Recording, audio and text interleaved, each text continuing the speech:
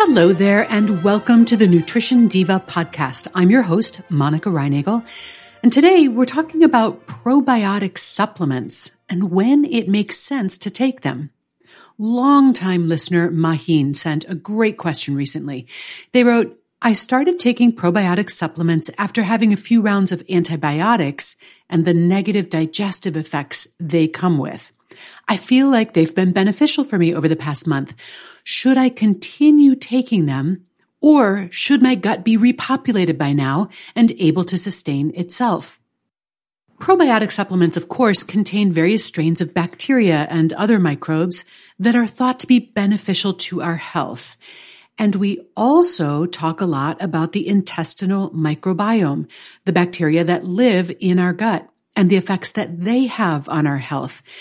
And I think there are some widespread misunderstandings about the relationship between the two.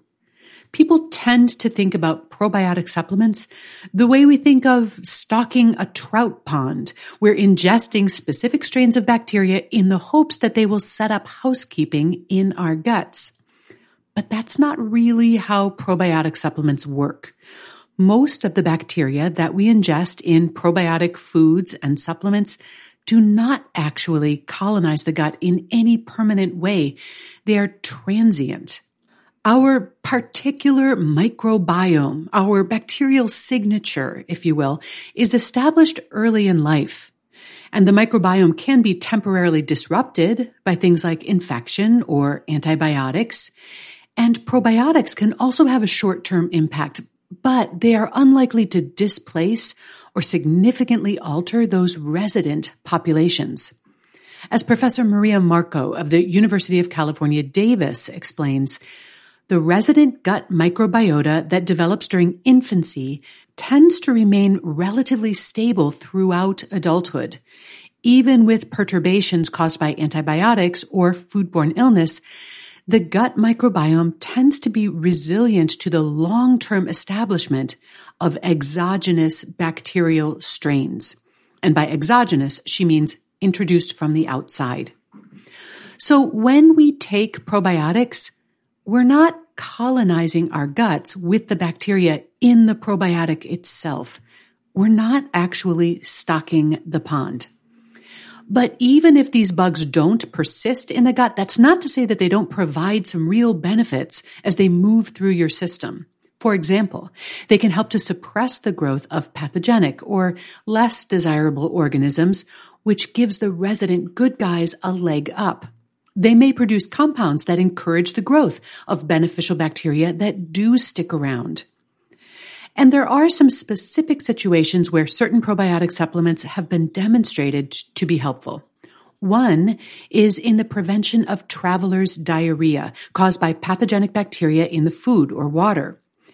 While locals may have developed some immunity to those pathogens, a traveler's immune system is caught off guard by them with unpleasant results.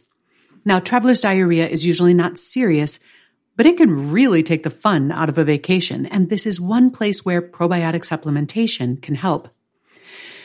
But all probiotics are not equally useful for this. The strain with the best record against traveler's diarrhea is Saccharomyces boulardii CNCMI745. That's how specific this gets. And it's sold in North America under the brand name Florastor.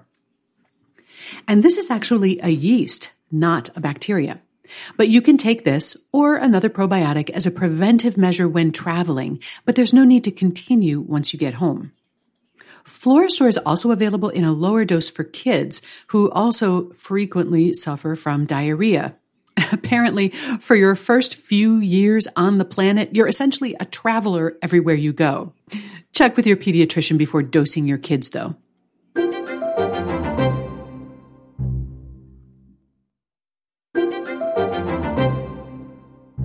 Probiotic supplements have also been demonstrated to help prevent the diarrhea associated with antibiotic use, which is how Maheen was using them. Now, antibiotics are used to treat sinus infections, pneumonia, skin infections, ulcers, and other problems caused by bacteria.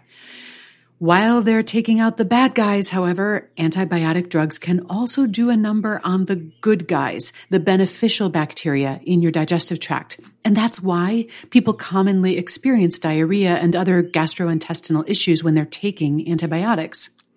Now, in the past, many people believed that taking a probiotic at the same time as you are taking an antibiotic was just a waste of time and money. They reasoned that the antibiotics would simply kill off the beneficial bacteria as fast as you could take them in. However, research has now established that taking probiotics during antibiotic therapy can significantly reduce the risk of side effects. Now, the two strains with the best record in this case are our old friend S. boulardii or Floristor, and a strain of bacteria called Lactobacillus rhamnosus GG, or LGG for short. And LGG is sold under the brand name Culturelle. Only about 1 in 3 people experience these side effects when they take antibiotics, so you don't necessarily need a probiotic supplement, especially if you're only going to be taking antibiotics for a week or so. These digestive effects get a lot more common with extended or repeated courses of antibiotics. And you may also want to ask your doctor about probiotics if you're taking antibiotics specifically to treat a stomach ulcer. Most stomach ulcers are caused by a bacteria. It's called H. pylori, and it's most effectively treated by antibiotics. But with this particular bacteria, probiotics actually increase the effectiveness of antibiotic therapy. Probiotics have also been found to have some efficacy in the treatment of digestive diseases such as ulcerative colitis and irritable bowel syndrome. But here, I urge you to work with your physician to identify whether or not a probiotic would make sense for your particular symptoms, and if so, which one, how much, and how often it would make sense to take it. But what about taking an all-purpose probiotic just to bolster your general gut health? Personally, I don't recommend taking a daily probiotic supplement the way you might take a vitamin supplement. Now, I get the desire to foster a healthy microbiome, but as I said earlier, probiotics are unlikely to actually colonize the gut. Instead of trying to stock the pond, I suggest you approach this the way you might go about attracting songbirds to your backyard. So you're not going to just release a bunch of birds into your yard and hope they stick around. Rather, you put out the kind of food and feeders that are likely to attract the birds that you'd like to see more of.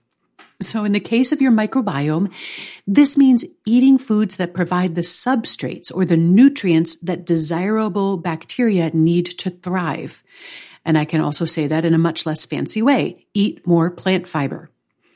Fiber, especially soluble fiber, is indigestible by the human digestive system, but it provides a veritable buffet for the beneficial bacteria that live in our guts.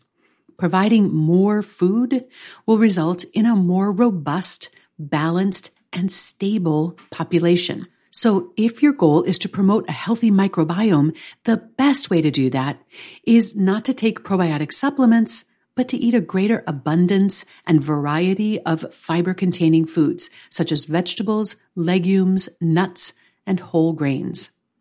In the show notes for today, I've included links to a cheat sheet with good sources of fiber, as well as citations for some of the research I reviewed.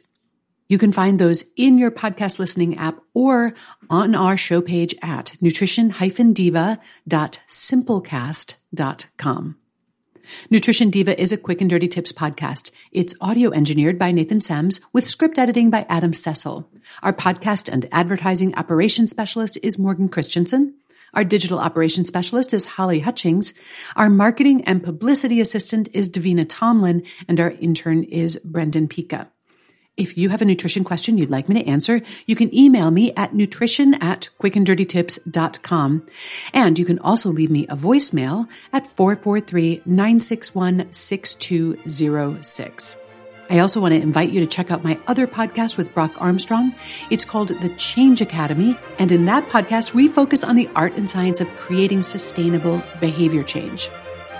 That's all for this episode. Thanks for listening. I'll see you next week.